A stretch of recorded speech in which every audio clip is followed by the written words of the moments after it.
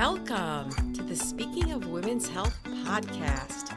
I'm your host, Dr. Holly Thacker, and thanks for joining me back in the Sunflower House. On today's Speaking of Women's Health podcast, I'm going to cover a few different topics, including the most common concerns about the vulva. And I am taking highlights from one of our most read columns on speakingofwomenshealth.com. And it was authored by a retired partner of mine, long-term OBGYN, Dr. Lynn Simpson, who is enjoying her retirement. She delivered thousands of babies and then ended her career in our Center for Specialized Women's Health, focusing on outpatient gynecology. And it's amazing how many eyes have been on this column about just no nonsense, common, important information that women need to know about caring for the vulva. And the vulva is the external part of the female genitalia.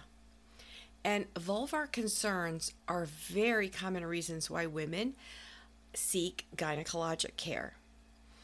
Now, some of the vulvar concerns that should lead to a medical evaluation, including the following symptoms, like itching, burning, pain, vaginal discharge, lumps, bumps that are new, ulcerations, pigment changes, pustules, new odors, rashes.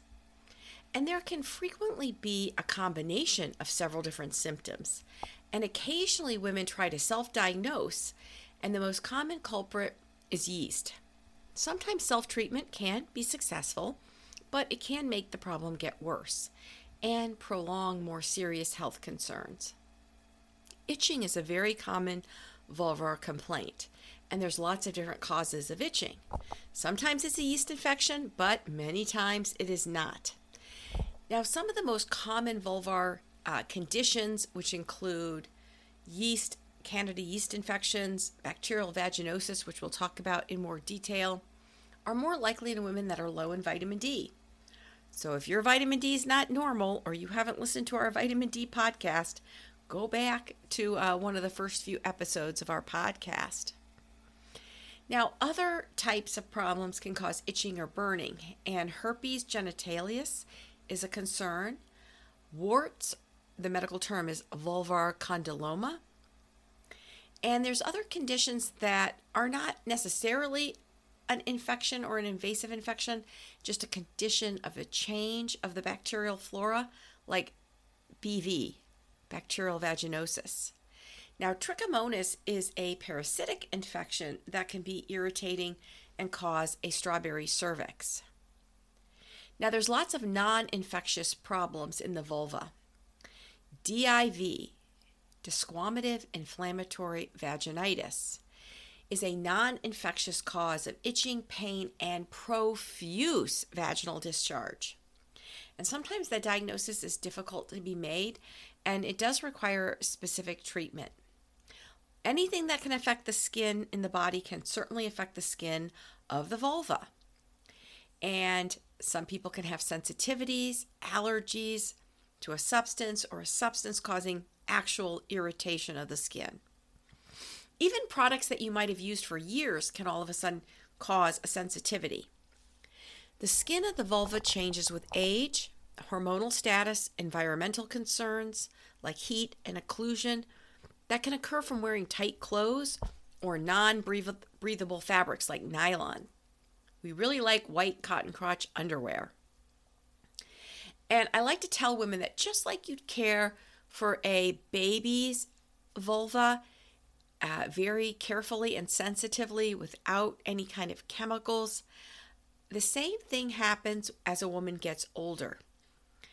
And atrophic vaginitis, or genitourinary syndrome of menopause, is very common with lack of the sex hormones. And the itching can be caused from decreased hormone levels, which can in turn make the skin more vulnerable. Now, substances that you should avoid on the vulva include irritating creams, gels, alcohol wipes, feminine sprays and products. Deodorant soap should be avoided. spermicides, and it's very important to avoid panty liner use unless you're bleeding, because the liners just hold in the bacteria. And I've often mused and asked women if they're addicted to panty liners, and they're like, how do you know? And we have underwear to keep our clothes clean. We don't need to use a liner to keep our underwear clean. And I always tell women it's okay to buy new underwear. And it's actually not a bad idea once a week to do a separate load of just your bras and underwear, double rinse to get all the soap out. Consider using a less irritating type of detergent like you might for a baby's clothes. And then when you put it in the dryer, definitely don't use a dryer sheet, because you don't want that residue on the tissue that's going to touch your private areas. And don't hang your garments outside where there can be pollen. Now, a common skin disorder, which we know is autoimmune, we're not exactly sure of the exact culprit. It's not infectious, it's not hormonal, although lack of hormones can make it worse. And sometimes it's very difficult for us to tell the difference between vaginal vulvar atrophy or corrosis vulvae and lichen sclerosis chronicus. And lichen simplex chronicus is a skin disease that can cause itching, and it's kind of similar to eczema. Other chronic skin disorders like lichen sclerosis, lichen planus, which women can have in the mouth and the vagina, psoriasis, which is another common skin disorder, can also affect the vulva. Now, chronic vulvar skin disease cannot be completely cured, but it can be managed to reduce and eliminate symptoms. And vulvar itching can occur when there's no specific findings on exam.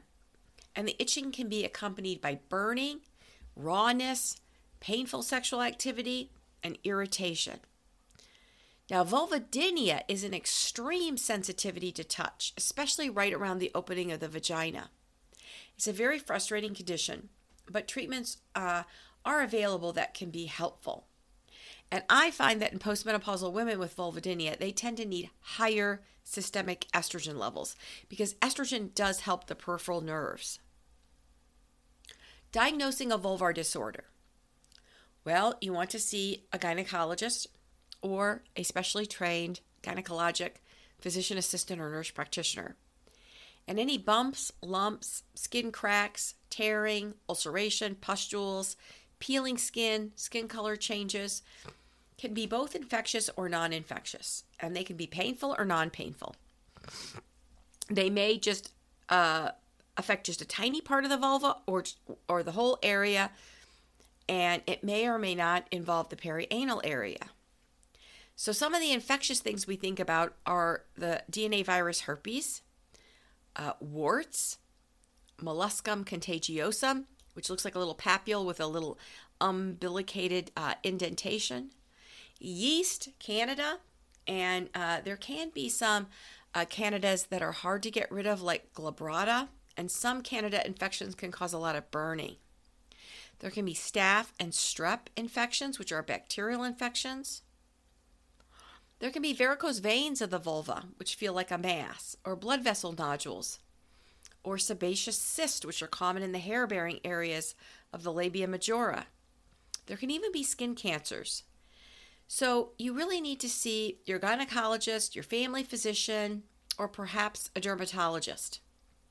And along with the exam, the physician might order other tests that might include cultures. And after obtaining the results of the testing, a treatment plan will be determined. And there's a lot of different concerns, and it's very important to have a thorough medical evaluation so the treatment can be implemented. You don't have to suffer in silence. Help is available, but it's very, very important that you follow the do's and don'ts. And we give women a long list of do's and don'ts for vulvar care. And a helpful tip, if you think you're coming down with a little bit of yeast or a little bit of bacterial vaginosis, is to get some over-the-counter Refresh vaginal gel. And Refresh has P-H, as in pH, because the pH of the vagina is a lot healthier if it's acidic. And things like blood and sweat and semen increase the pH, which allow different types of bacteria and yeast to grow. You want to have a healthy gut microbiome and a healthy vaginal microbiome. So eating fermented foods and yogurt that have active colonies of the healthy bacteria are important. Trying to avoid systemic antibiotics, which can lead to a vicious cycle with refractory yeast infections. So what is BV, bacterial vaginosis? It's common, it's annoying, it's not an infection per se. It's not vaginitis as an inflammation. It's rather vaginosis, a condition. And it's related to a difference in the bacterial flora of the vagina, which allows overgrowth of a bacteria called Gardnerella. And it can lead to this fishy, amine odor, grayish colored discharge. So in essence, you just have overgrowth of the bad bacteria pushing away the healthy bacteria. Normally, a high percentage of vaginal bacteria is the healthy lactobacillus. That helps to keep the pH of the vagina acidic, which is hostile to other types of yeast and bacteria. But anytime you raise that pH, it will predispose to BV. And certainly antibiotics are a common cause, or chronically elevating the pH of the vagina, as with blood or semen, as well as just postmenopausal atrophy makes the skin shrivel up and get thin and not have as much glycogen. And sometimes when we treat the bacterial, or when we treat the atrophy rather, and the cells plump up with glycogen or sugar, if there is any yeast around, some women will say, oh, I get a yeast infection as soon as they treat the atrophy. So it does take a while when you improve the integrity of the tissue of the vagina for the lactobacillus to colonate and then decrease or colonize and then decrease the pH of the vagina. Anytime you have new vaginal symptoms, you need to be examined and evaluated for potential sexually transmitted infections, common yeast infections like Candida vaginitis, parasitic infections with trichomoniasis, being checked hormonally to see if you might have vaginal atrophy or genitourinary syndrome of menopause.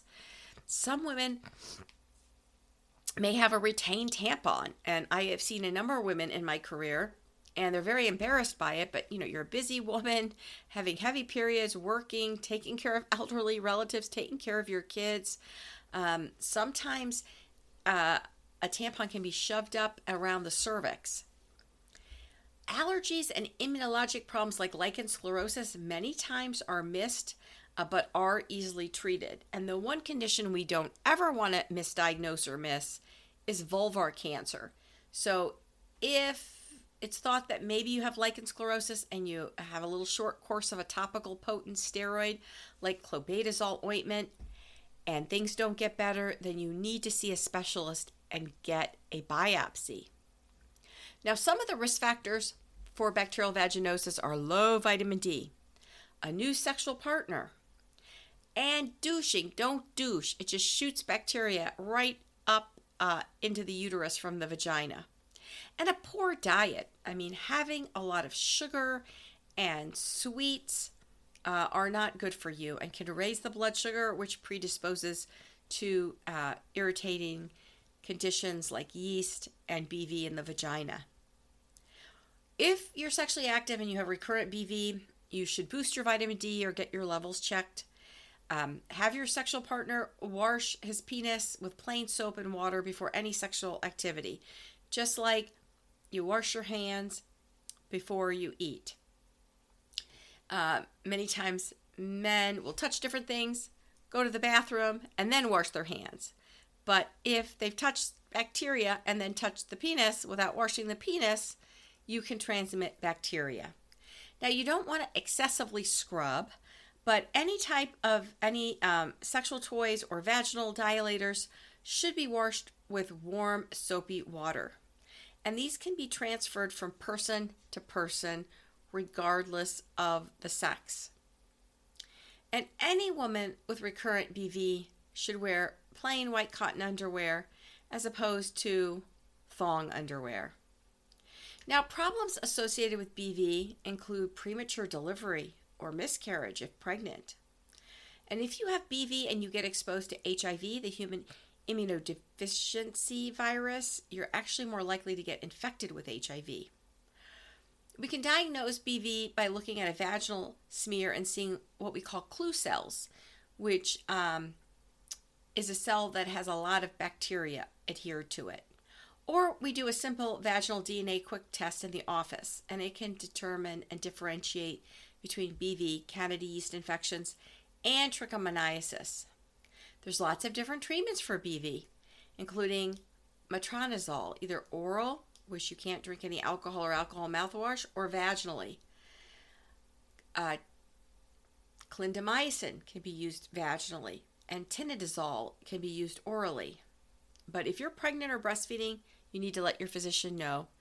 And if you're taking either metronidazole, which is Flagyl, the brand name, or tinidazole, you must avoid all alcohol, even alcohol-based mouthwashes, because you can get an antabuse-like reaction with severe nausea and vomiting. Now, a few years there was a new FDA-approved treatment, one-day therapy called Solasac, or secninazole, approved for non-pregnant women between the ages of 15 and 44. It's a 2-gram dose that comes in the form of a 2-gram packet of granules. And you sprinkle the granules on applesauce or yogurt or pudding, mix it up, and eat the mixture within 30 minutes. And you don't chew or crunch the granules because that can affect the absorption. Now, since most current antibiotics for BV must be taken for 5 to 7 days, this single dose therapy is very exciting and promises to improve adherence and thus the likelihood of curing BV. If you were breastfeeding and you had to take this medicine, you would need to cease breastfeeding or do what's called pump and dump for up to 96 hours. Now, on our Speaking of Women's Health website, we do have several helpful additional companions to this. We have a free vulvar disorder treatment guidebook. We have other instructions on properly caring for the vulva and vagina, and other information about how to prevent vaginal infections. A word to women who have lichen sclerosis. When you treat it with a potent anti-inflammatory ointment, and we use ointments instead of creams, once you have stabilization of the condition, you still need maintenance. And I see a lot of women who get better and then they stop their treatment and then they get a flare. It's a chronic condition that needs to be treated. So I hope you found this episode of Properly Caring for Your Vulva and What You Need to Know About Bacterial Vaginosis helpful and informative. If you're able to, please go on our nonprofit Speaking of Women's Health and press the donate button. We much appreciate any donation to support our nonprofit, which is designed to keep you healthy, strong, and in charge, which is our motto. You've been in the Sunflower House with your host, Dr. Holly Thacker, and please subscribe anywhere you get podcasts.